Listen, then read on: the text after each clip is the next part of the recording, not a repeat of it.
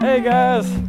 So this is Laddie and this is WC. Hi. Nice to meet you. Nice to meet you. So Cynthia and I had driven into the middle of nowhere, North Carolina, with Jeffrey Coker, and then he introduced us to WC Painter, who's a farm manager, and Laddie, who is a dog. Laddie has been in. We found 2 pounds this morning, and we got another half a pound this afternoon so far. That would be 2 pounds of truffles. Laddie is an expert truffle finding dog, and we were there to follow him around a truffle orchard.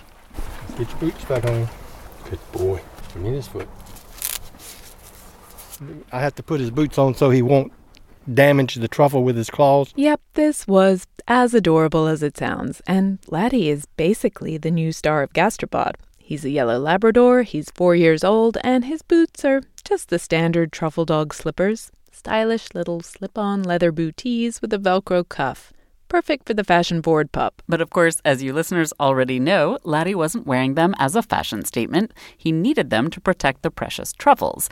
Now, that truffle orchard we were wandering around with him, we can't tell you exactly where it is, or else we'd have to kill you. There are several gates separating us from a truffle orchard on any given day, and it's surprisingly well protected. It might not look like it going in, but believe me, it's...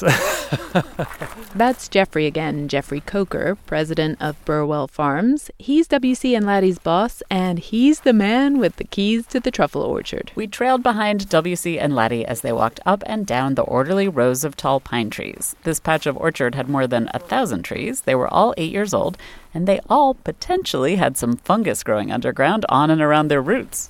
Show me the truffle, buddy. Find the truffle.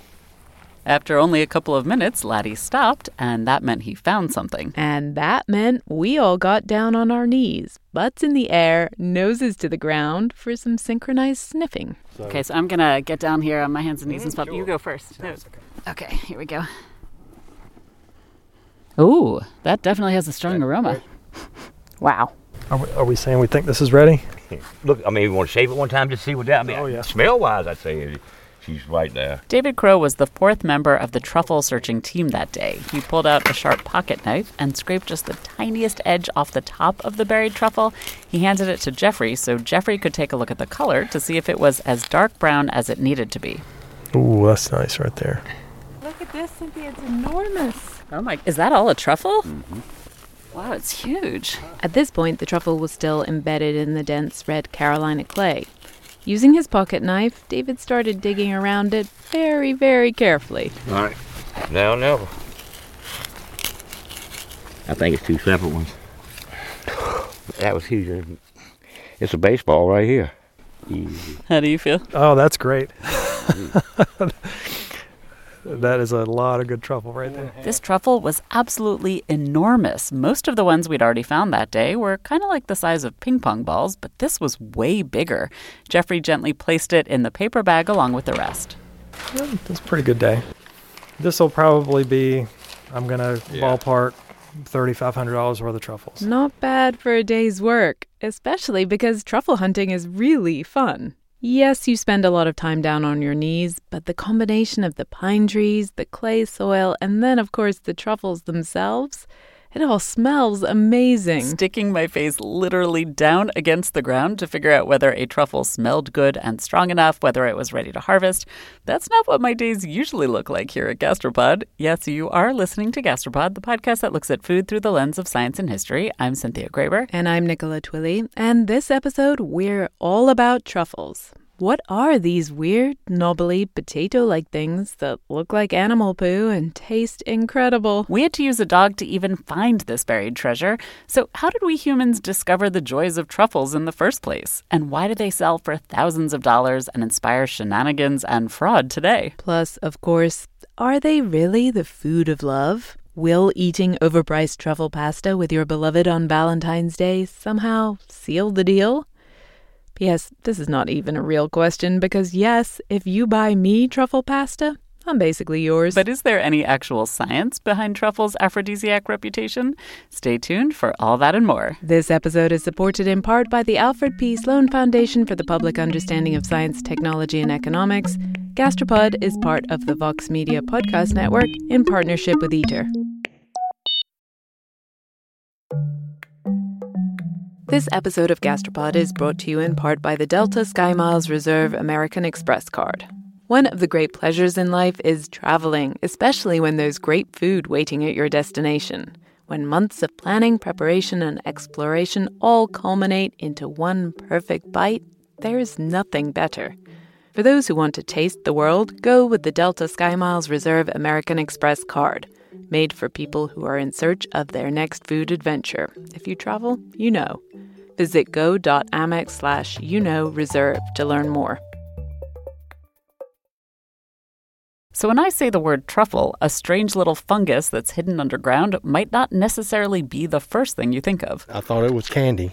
That's the only truffle that I'd ever known anything about. WC is not alone here. Zachary Nowak is the author of a book about truffles, and when we asked him if he remembered eating his very first truffle, he certainly did. Yeah, it was in my grandparents' living room, and it was Christmas Day, and my grandfather always asked for truffles. And so he would give me them, and they were these little things that were nuts coated with chocolate, and I thought they were great. And then I moved to Italy, and someone said something about truffles, and I was like, oh, I love truffles. I said, you've had truffles before? And I said, of course I've had truffles before. Grew up in Rochester, New York, thriving metropolis. No offense to Rochester's culinary scene, but I think it's fair to say the chocolate kind of truffle is definitely more common there. And so then I started learning about the real truffles. In fairness, chocolate truffles are named after truffles. I mean, they're both brown, knobbly, and delicious. The fungus kind of truffle has been eaten in France for centuries, and chocolate truffles were invented in France in the late 1800s, so clearly, French confectioners were inspired. But truffles, those might be dark brown on the outside, but they definitely aren't chocolate. That's what Zach quickly realized in Italy. I found out the truffles that they were talking about were shy mushrooms. Shy because the truffle fungus spends its entire life hiding out of sight beneath the surface of the earth.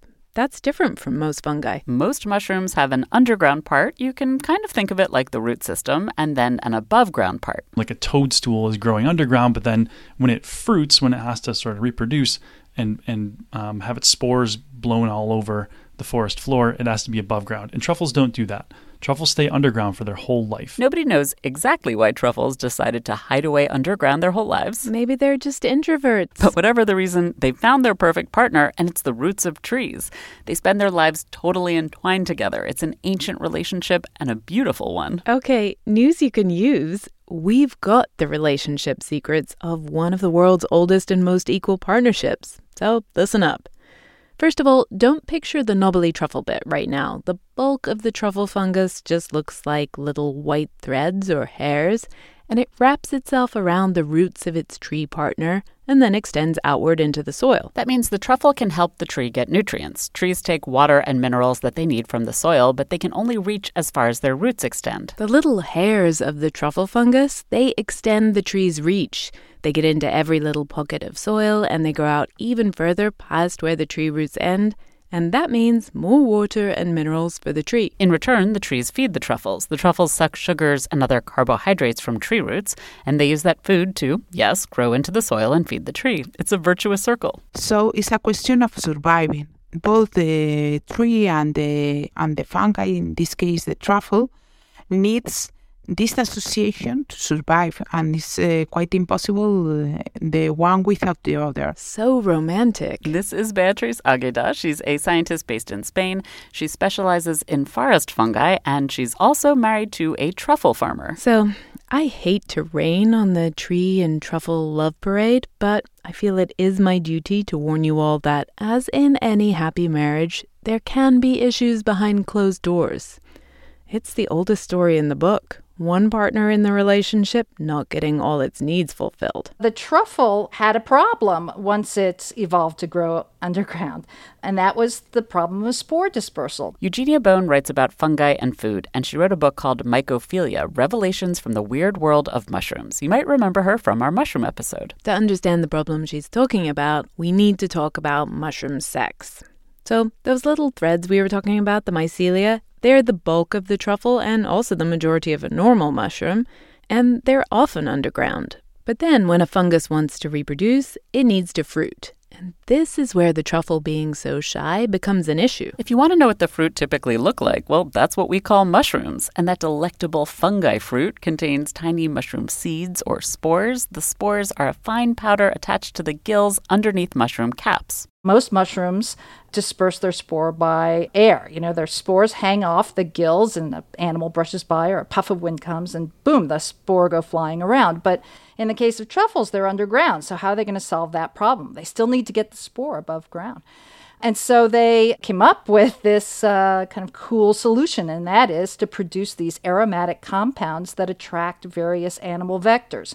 Different truffles produce aromatics that attract different animals. The animal smells those truffle aromatics and starts digging like mad and eats the truffle, and then the spores are dispersed through the animal scat. Scat being the zoological term for poo, which I've now said twice this episode. You know it's a good day when we get to talk about poop on Gastropod. Indeed. And like Eugenia says, we're talking about the poo of different species because we're talking about all different kinds of truffles, each of which has a different set of animals it appeals to. Some of those truffles make squirrels go mad with food lust, some truffles send out smells that make rabbits get hot and bothered, and some are famous for making pigs go wild. This is where you're thinking, oh yeah, not just pigs. Truffles have a reputation for making humans horny too, which is why they're on the menu every Valentine's Day.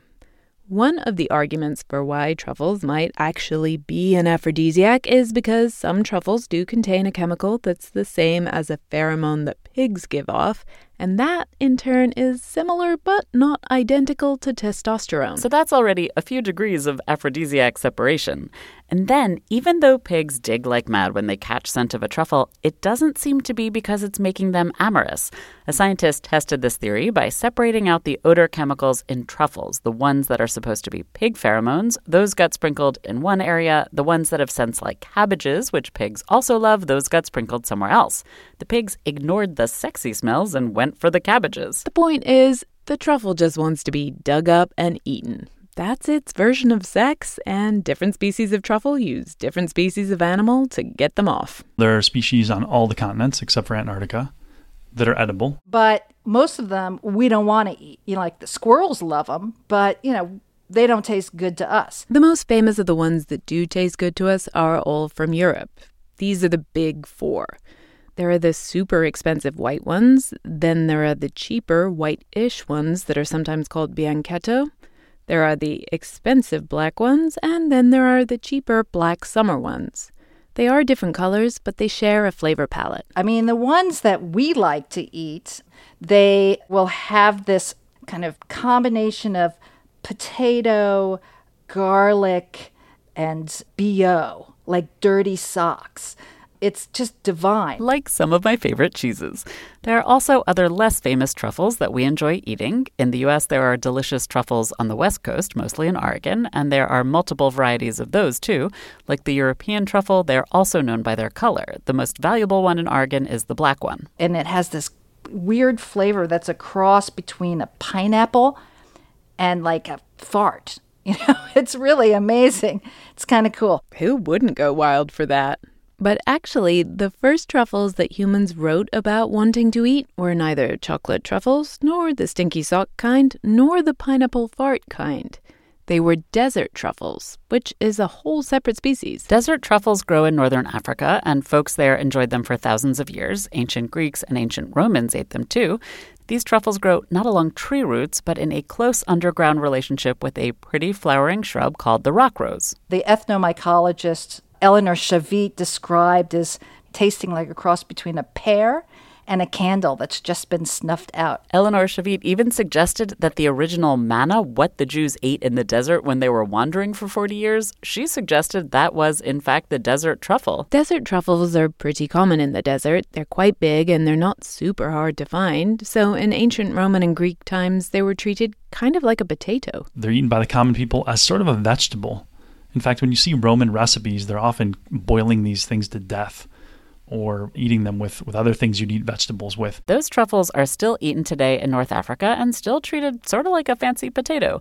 Because they're more common and they don't have as intoxicating a smell as other truffles do, Zach says they cost about $20 to $30 a pound instead of about $1,000. The $1,000 ones? They grow right there in Italy, but Zach told us the ancient Romans didn't really eat them. Doesn't seem like any Roman and Greek authors knew the black and white truffles that we know today. I haven't seen any evidence that they knew that truffle. This seems super weird. We pay thousands of dollars for them today. How are folks living in what's now Italy, which of course is a place we often associate with culinary delights, how are they ignoring these amazing, intoxicating truffles? Zach said this is likely because ancient Greeks and Romans were really city people. They were more comfortable with urban areas and then the domesticated area around cities that was farmed. And then there's everything else. And that everything else is sort of wilderness. And the Romans don't appreciate that zone. It's not like the Romans don't do any foraging or hunting, but that's not the favored place for food production. If you're a civilized Roman, you're eating in a city things that have been produced in and the farms around the city. You're not going and foraging in swamps. You're not going off into the woods. That's places where barbarians live. But luckily, as the Roman Empire was falling, some barbarians showed up in the region. The Germanic tribes come into the Italian peninsula starting in the 400s, and they take it over. And it's that culture coming into Italy that changes at least Italian ideas about truffles. Because the Germanic tribes, they do farming. They're also farmers, just like the Romans, but they also do a lot of hunting and foraging.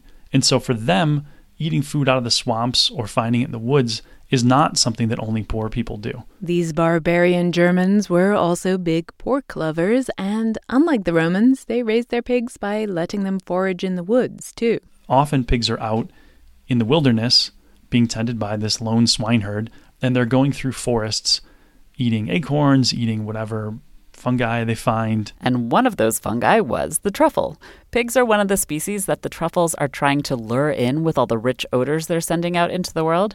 And so somewhere, sometime, some pig smelled a truffle and dug it up, and the swineherd was nearby, and he caught a whiff too. We'll never know the exact who or where of those first human truffle encounters, but whatever happened, it was one tiny sniff for a pig herder, one major step forward for humankind. And before too long, it wasn't just swineherds in the forest enjoying truffles. These humble pig keepers brought them back into the kitchens of the aristocratic landowners whose forests they were roaming and whose pigs they were looking after. And those aristocrats turned out to really like truffles too. Rich lords and ladies quickly realized that truffles were a fabulous new way to make their dinner taste better, as well as seem extra special and super fancy, because truffles were so rare. The number of truffles that can actually make it from the forest to the plates of the elites is limited, because before the 1800s, you can't preserve them in any way. They're going to go bad within 8 days. And so only a limited number of truffles are making their way to elite tables. And the elites use those truffles as a way to curry favor with other elites, especially those in the region of Savoy, which is modern-day northwestern Italy near the border of France. The Dukes of Savoy start using truffles as early as like the 1600s in their diplomacy. They're sending truffles all over Europe. It's sort of like the Austrians are constantly marrying to like get more territory. The Savoy are sending truffles to like get in good with the greater powers of Europe. And I think it cascades. It just becomes one of those things that if you're the elite, truffles are part of your cuisine because it's a way to demonstrate your eliteness that you can get truffles to your table. Given how exclusive and desirable truffles became, it's not surprising that people wanted to secure a larger supply by trying to farm them. People were putting the truffles in the earth, like you put the seeds in the earth, and they were waiting for the truffles to grow, but it was impossible. Truffles don't grow that way. But eventually, it did take a few centuries, but in the early 1800s, a guy named Joseph Talon figured something out. He discovered he could take the seedlings that germinated under oak trees where truffles were found, and he could move those saplings somewhere else, and then he'd get new trees with truffles under them. And so he's busily buying up wasteland in the south of France and replanting these areas with these truffled saplings. And he's a businessman, so he doesn't tell anybody about it. But there's another guy who figures out the same process a little bit later. And not only does he figure out how to do this process with truffling the roots of these saplings, but he also figures out a new way to seal truffles in a can. So there's two breakthroughs. People figured out how to find baby trees that already had truffles living on their roots and move them somewhere else to grow new truffle trees. And they figured out how to extend the truffle's shelf life. But then there's another thing. At this point in the early 1800s, large parts of France were deforested and kind of barren for a couple of reasons. First, in an era before fossil fuels and concrete, a lot of trees had been cut down for wood. And then, especially in the south, the vineyards had all been ripped out due to an infestation that was killing them. And so then, in the mid-1800s, another guy had a brilliant idea: replant the barren hillsides with truffled saplings and basically turn his whole home region of Provence into a truffle orchard. He planted baby oak trees that came from truffle oaks, and in only a few decades, that region was super productive. There were thousands of trees and truckloads of truffles. That, plus the cans. It's these things together that really transform truffle cuisine in Europe and take it from being something that only the richest people in Europe could enjoy. And this is a radical, radical change in truffle culture. What this meant is that truffles became all the rage in the 1800s. I mean, it is exponentially more truffles being produced back then. It was a good way to make money. It's not super capital intensive. You just need a dog that you've trained and time to walk through the woods. There were lots of people living in rural areas. And with this enormous increase in truffle production came a predictable economic response. The price drops. Truffles are very popular already with most French people because they see them as this elite product. You know, it's like all of a sudden if the price of caviar dropped dramatically, I'd probably eat more caviar. You know, okay, sure. Or like champagne, if it were like $1 a bottle for a really good champagne, I'd probably have it for dinner more often, sure. Just to give you a sense of how big this European truffle boom got, that region of Provence with the truffle saplings, by 1900, that one area was producing 700 tons of truffles a year. Truffles galore, truffles everywhere, truffles for weeknight dinner. So many truffles that French candy makers named a new chocolate candy after them. Happy days. But today, the entirety of France only produces 30 tons, down from 700 tons in just Provence. So what went wrong? We have that story coming up after the break. This episode of Gastropod is brought to you in part by the Delta Sky Miles Reserve American Express card. You know that feeling when you try a new food for the first time and your mouth experiences these brand new flavors and sensations? It's like, wow, I didn't even know a food could do that. This happened to me when I went on this amazing trip to the northern tip of Queensland in Australia. We were so far north that we were off the country's electrical grid, and we were staying on a banana farm where they grew dozens and dozens of different kinds of bananas. In the morning, I woke up to a basket full of some of the most bananas you can imagine. Red ones that were super soft and sweet like raspberries, and small finger-sized ones that were sort of floral, and even blue ones that tasted exactly like vanilla ice cream. Life's too short to pass up extraordinary experiences. And if you're ready to take your next big food adventure, go there with Delta Sky Miles Reserve American Express card. If you travel, you know. Visit go.amex/reserve to learn more. So the truffle was everywhere, and yet today the truffle is not. And part of that story is just the normal story of trends. Once everyone could have truffles whenever they wanted, they weren't quite as desirable anymore. But that's not the only reason. France was industrializing and more people were moving from the countryside to the cities. So there are just fewer people out in the countryside to do the harvest. And then things went further south. World War I and World War II both are major events in truffle hunting because it's kind of dangerous to go walking around out in the woods. And there are lots of people that go to the front and never come back who knew where the best truffle areas were.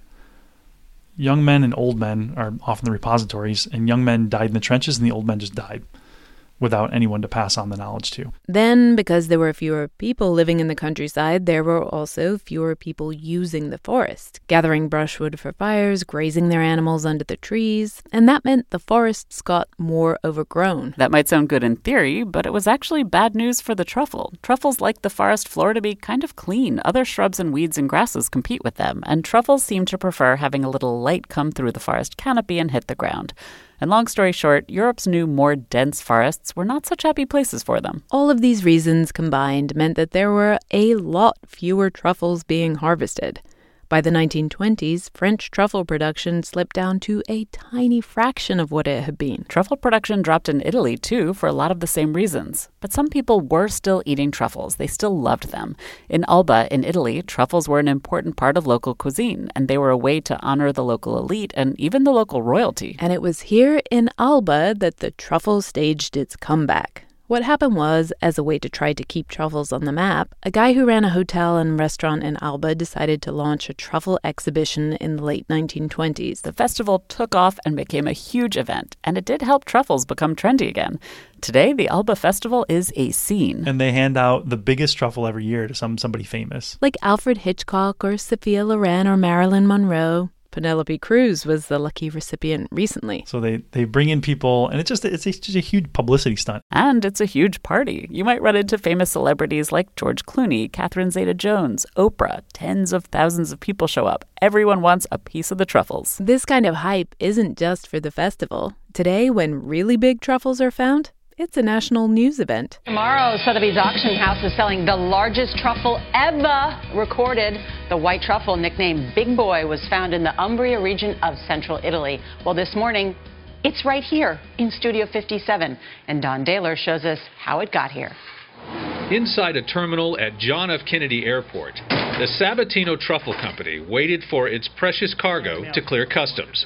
Found a week earlier, the enormously rare white truffle traveled 4,300 miles to the U.S. from Italy. Everybody hold your breath. Oh, wow. This is the box. Bello di mamma. You know in Italian, the beautiful mommy. And that mama does not come cheap. It could go for close to $1 million, and Federico Balestra says he's donating every dime to charity. Side note, I actually went to the auction of this truffle at 9 a.m. on a Saturday morning at Sotheby's in New York. When an assistant opened the box holding the truffle, it was intense. There was this audible groan in the room as everyone inhaled and then just kind of melted. And so when you have something that big a deal, that desirable, that expensive, well, you can imagine there's a lot of incentive to pull a fast one. Jeffrey told us that fraud has been around maybe as long as we've been enjoying truffles. Yeah, the first truffle book was written by an Italian named Ceccarelli, and he sort of set the tone because he was a famous fraudster, and he plagiarized some in the first book about truffles, and then he went off, eventually got beheaded because he plagiarized some government documents and got caught. So that sort of set the tone for the next 400 years. But today, given the price of truffles, the shenanigans around them have become even more widespread. First, there's the competition among truffle hunters for the prime hunting grounds. This has been getting a little out of hand lately, which has been getting a lot of media coverage. It's a veritable land of plenty. But in winter, things take a nasty turn here in the idyllic woodlands around Alba. That's when the white truffle season comes. Guarda bene. Mino is still on the go, even in the early hours of the morning when the woods are still shrouded in fog. He's angry about the so-called truffle wars. It's gotten so bad that dogs are being poisoned. 8 dogs were poisoned within the space of 3 weeks in this region alone. That's incredibly painful for us. There's dog poisoning, there's break-ins and thefts, and obviously that's all horrible. But the bigger picture is that there's even more opportunity to play dirty when it comes to consumers. Most consumers aren't super familiar with truffles because they don't eat them frequently. So one thing that truffle sellers might do is have maybe one great truffle in a bunch, but alongside they'll have cheaper kinds of truffles that don't taste as good thrown in with the expensive one. Like maybe they mix in some Chinese truffles. These are much cheaper, but usually less fragrant. And they happen to look identical to more expensive European black truffles. So it's very easy for people to purchase the wrong thing. Eugenia says the sheer amount of this kind of deception going on in the truffle world is kind of outrageous. Humongous. Humongous. There's all kinds of scallywags at work. But Eugenia says the most common fraud is something probably all of us have fallen for, and that's buying truffle oil. Because of the expense of the truffle oil, one thinks, oh, it's because it's got truffles in it. But actually, it usually doesn't have truffles in it, or if it does, you see a few scrapes in there for show. This isn't fraud in the same way as selling a cheap Chinese truffle and pretending it's a super expensive Italian truffle. But it is a bit of tomfoolery. If you buy truffle oil, you might think you're getting olive oil that gets its flavor from the beautiful piece of truffle floating in it, but no. Mostly the oil is flavored with a chemical called bismethothioethane. It's like food flavoring, It's, frankly, I don't have a problem with it. I just have a problem paying more than it's worth. I mean, it costs like 5 cents to flavor an 8-ounce jar of oil. So, charge what it actually costs and put it on your popcorn. It's fabulous. It's perfectly delicious, but Jeffrey and Eugenia say it's nothing like the real thing. The fake stuff in the right hands can make good dishes. I've had things that I like, but it doesn't have the complexity. It's not special in the same way that a real truffle is. Part of the specialness is rarity, of course, but it's more than that. I mean, a really good, authentic, fresh truffle will blow your mind. It sets off neurons that just aren't getting set off otherwise. There's no way to describe it. The truffle flavoring is like a harsher taste. It has almost a sort of benzene kind of, like benzene or gasoline kind of quality. It's just a little harsher.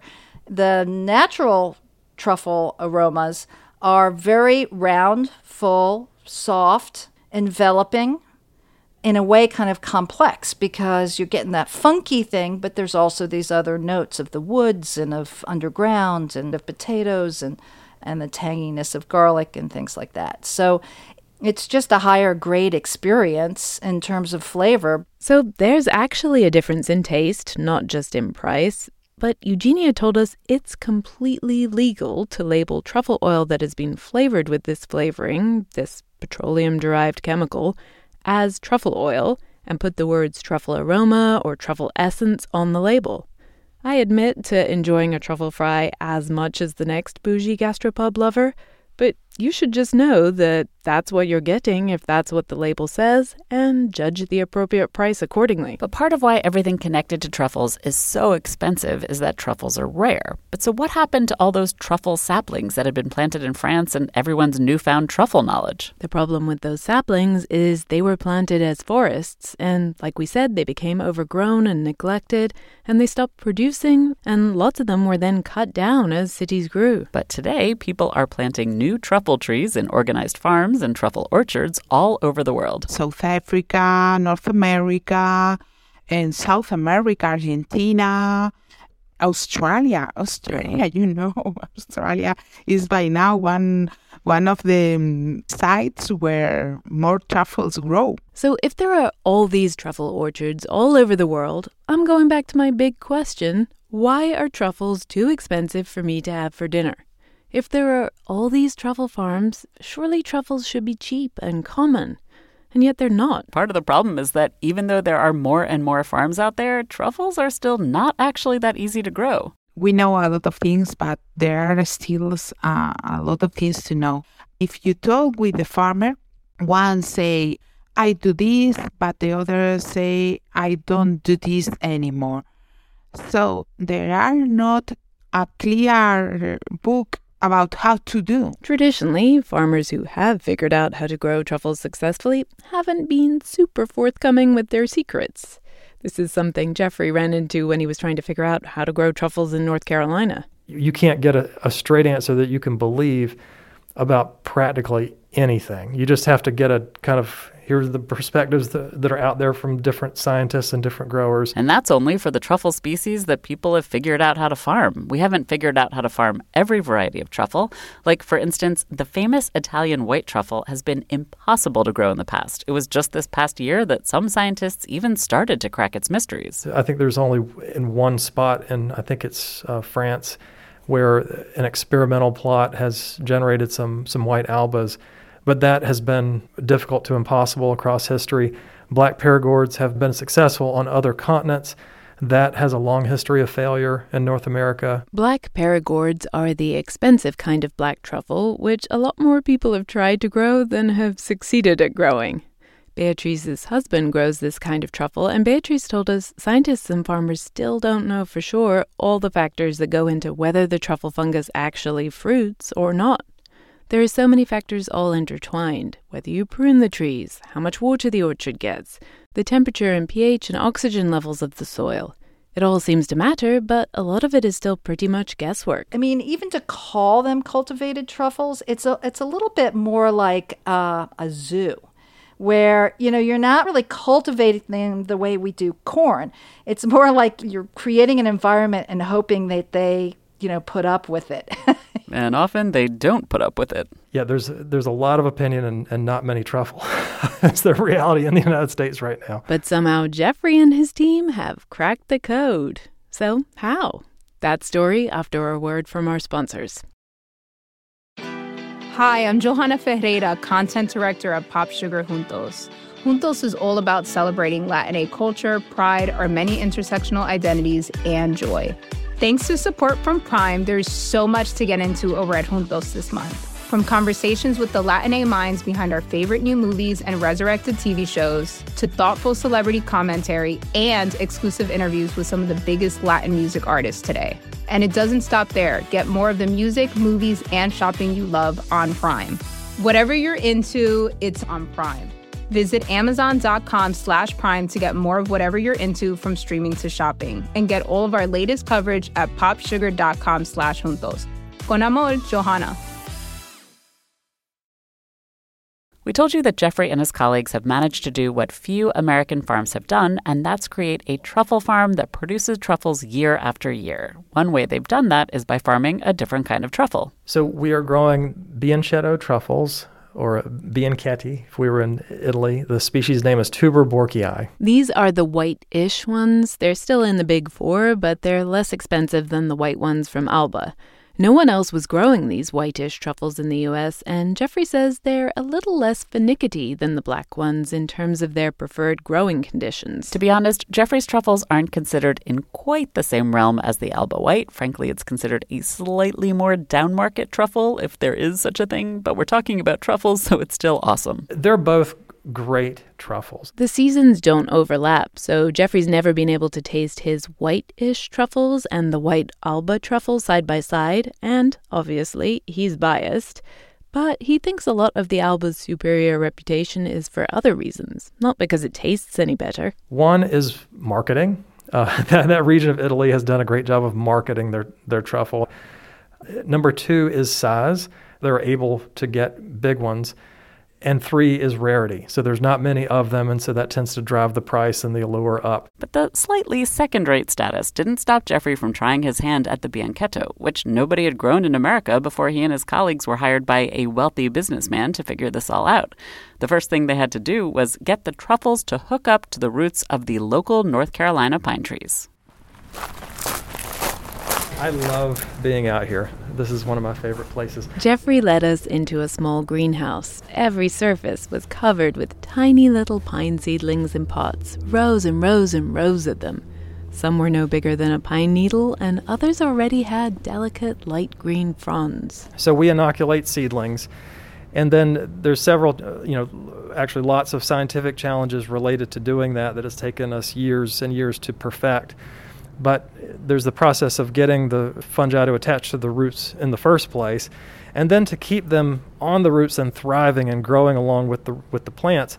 That's a delicate thing as well. As Jeffrey said, it took the team several years to make this all work. They had to tweak the pH of the soil, they had to put in air conditioning because the greenhouse got too hot, and they had to make sure that the trees were a little hungry and thirsty. The trees had to need the truffle. The point is that you're maximizing the truffle growth, and to do that, the tree has to be under some stress. But even after they figured out how to make the trees hungry enough to hook up with the truffle babies, that doesn't mean they just dump the truffle spores in there and everything works out fine first time. Jeffrey introduced us to Richard Franks, the farm's chief scientific officer. Richard told us he puts the truffle spores right in the potting mix when they first plant the seedlings, and then he inoculates them 4 or 5 times more after that just to make sure. See the roots on this? That is an uninoculated seedling. Richard picked up a seedling and pulled it out of its little plastic pot so we could see into the soil. The uninoculated naked seedlings had really smooth brown little rootlets. They looked just like normal skinny roots poking out of the soil. Then he pulled another seedling out of a pot. This one was inoculated. See those little Y-shaped bodies? Yeah. That is the fungus. You can see that root has them from here all the way down. The inoculated rootlets had little white knobbles all over them.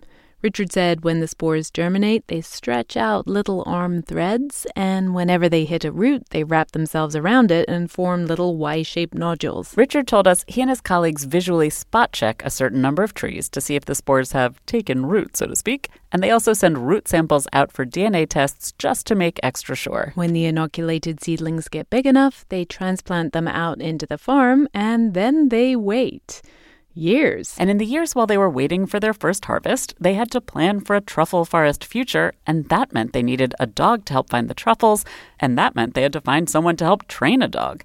They worked with a dog training company called Highland Canine. This is the weird thing about a truffle farm. You can't see your crops, hence the specially trained dog. They can train a dog to do anything. They train, drug dogs, cadaver dogs.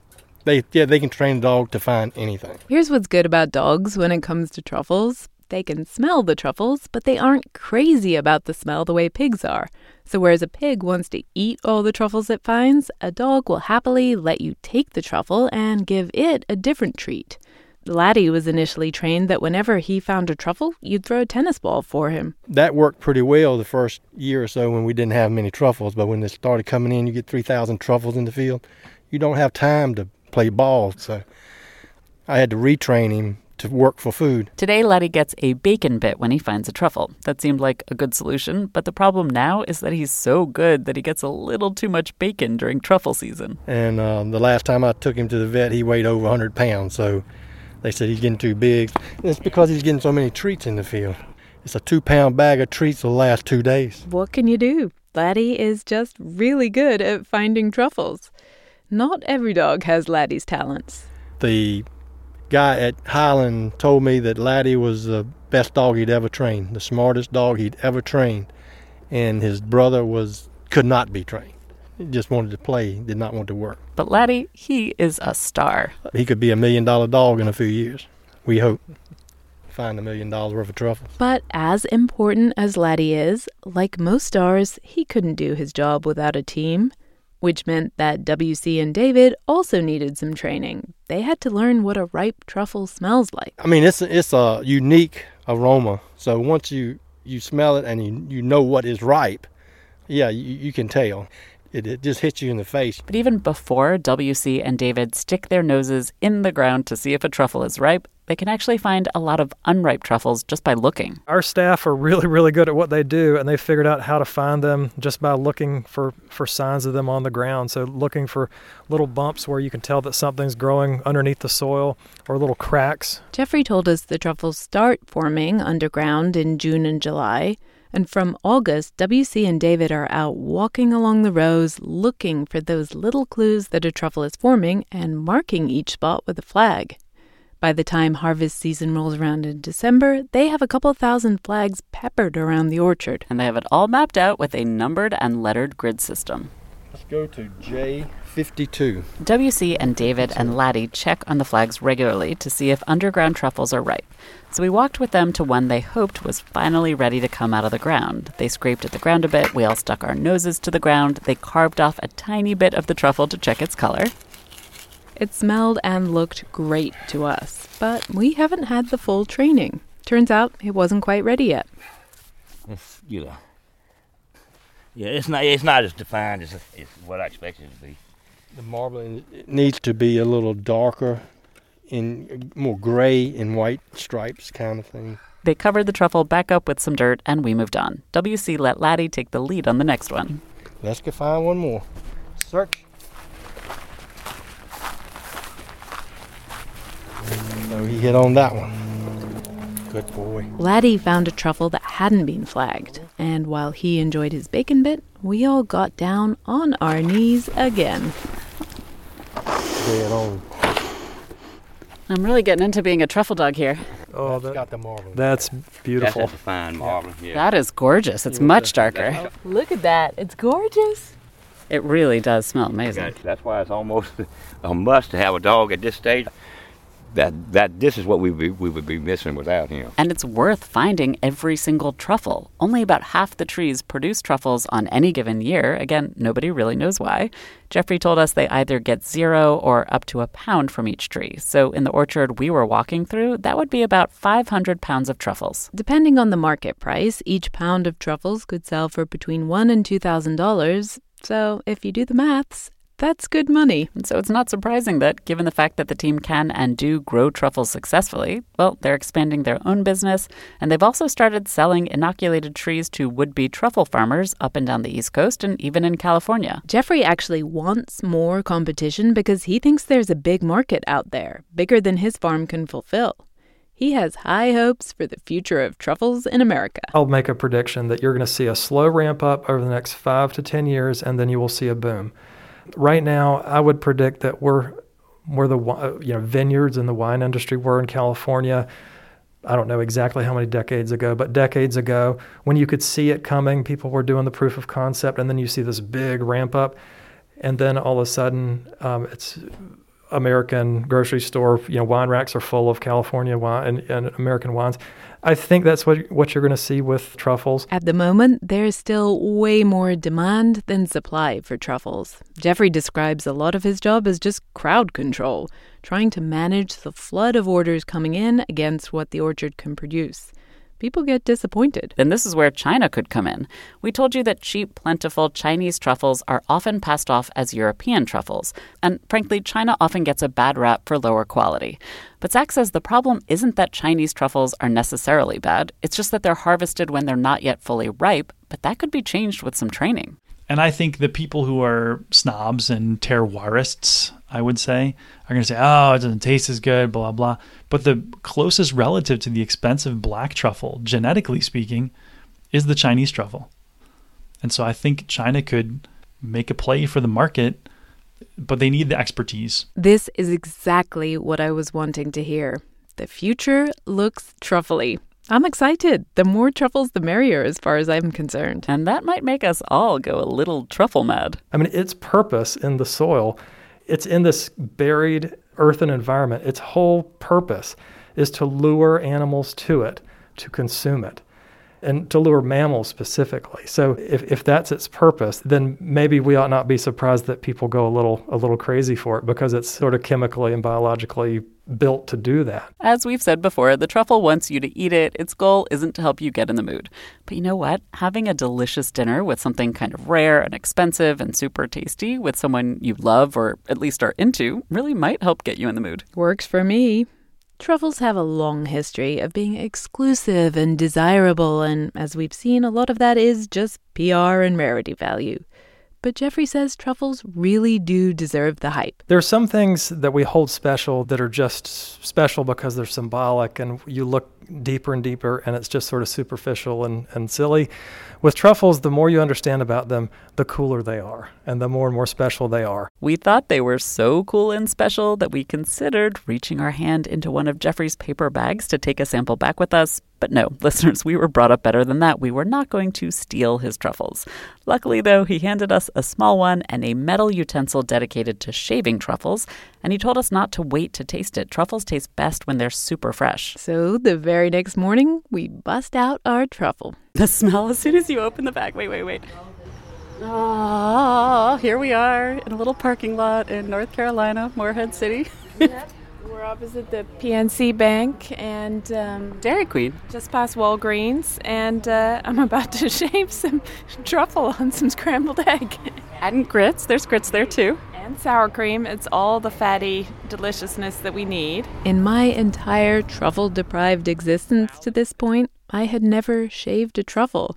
But where better to start than outside a coffee shop in a North Carolina parking lot? Oh, there we go. Beautiful. Wow, look at this. I'm shaving a truffle. We were told that truffles go well with rich foods like butter and sour cream and eggs and a kind of creamy blank canvas, which is where the grits came in, and that was not a lie. Oh, God, that mouthful. It was so... Wow, that's so good. Living our best lives. We are indeed living our best lives. And now I'm like, I'm glad I got out of bed. It's very delicate. It doesn't have that overwhelming kind of truffle thing that you often have when you're out. It makes the cheese more cheesy. It adds savory notes. There's something else I can't quite put my finger on, and it's really good. But it's not like I'm eating a truffle dish. Oh, no. It doesn't taste like truffle fries at all. No. No, it's that kind of indescribable, like earthy... You look very happy right now. Like I said, aphrodisiac or not, if you shave a truffle over something, I'm yours. I am yours as well. So about the truffle, I have to say one of the best parts was the aftertaste in my mouth, and weirdly, it lasted for hours. Honestly, our random truffle breakfast was one of the most memorable breakfasts of my life.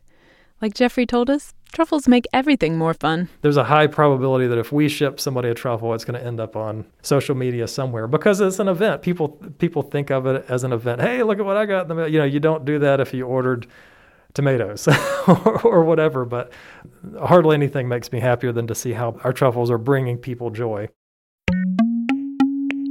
Thanks this episode to Eugenia Bone, Zachary Nowak, Beatrice Agadad, Jeffrey Coker, W.C. Painter, David Crow, and of course, Laddie the dog. You can find links and photos on our website, gastropod.com, and thanks as always to our superstar producer, Claudia Geib. We're back in a couple of weeks with the story of a drug-addicted pharmacist who invented one of the most popular drinks in the world. Till then. This episode of Gastropod is brought to you in part by the Delta SkyMiles Reserve American Express card. You, dear listener, already know about the transformative power of food. You're probably thinking about food right now, aren't you? Look, we get it. Sometimes a craving is more than a craving. It's a calling that you have to indulge, even if it takes you thousands of miles to get there. For those who want to taste the world, go with the Delta SkyMiles Reserve American Express card, made for people who are in search of their next food adventure. If you travel, you know. Visit go.amex/reserve to learn more.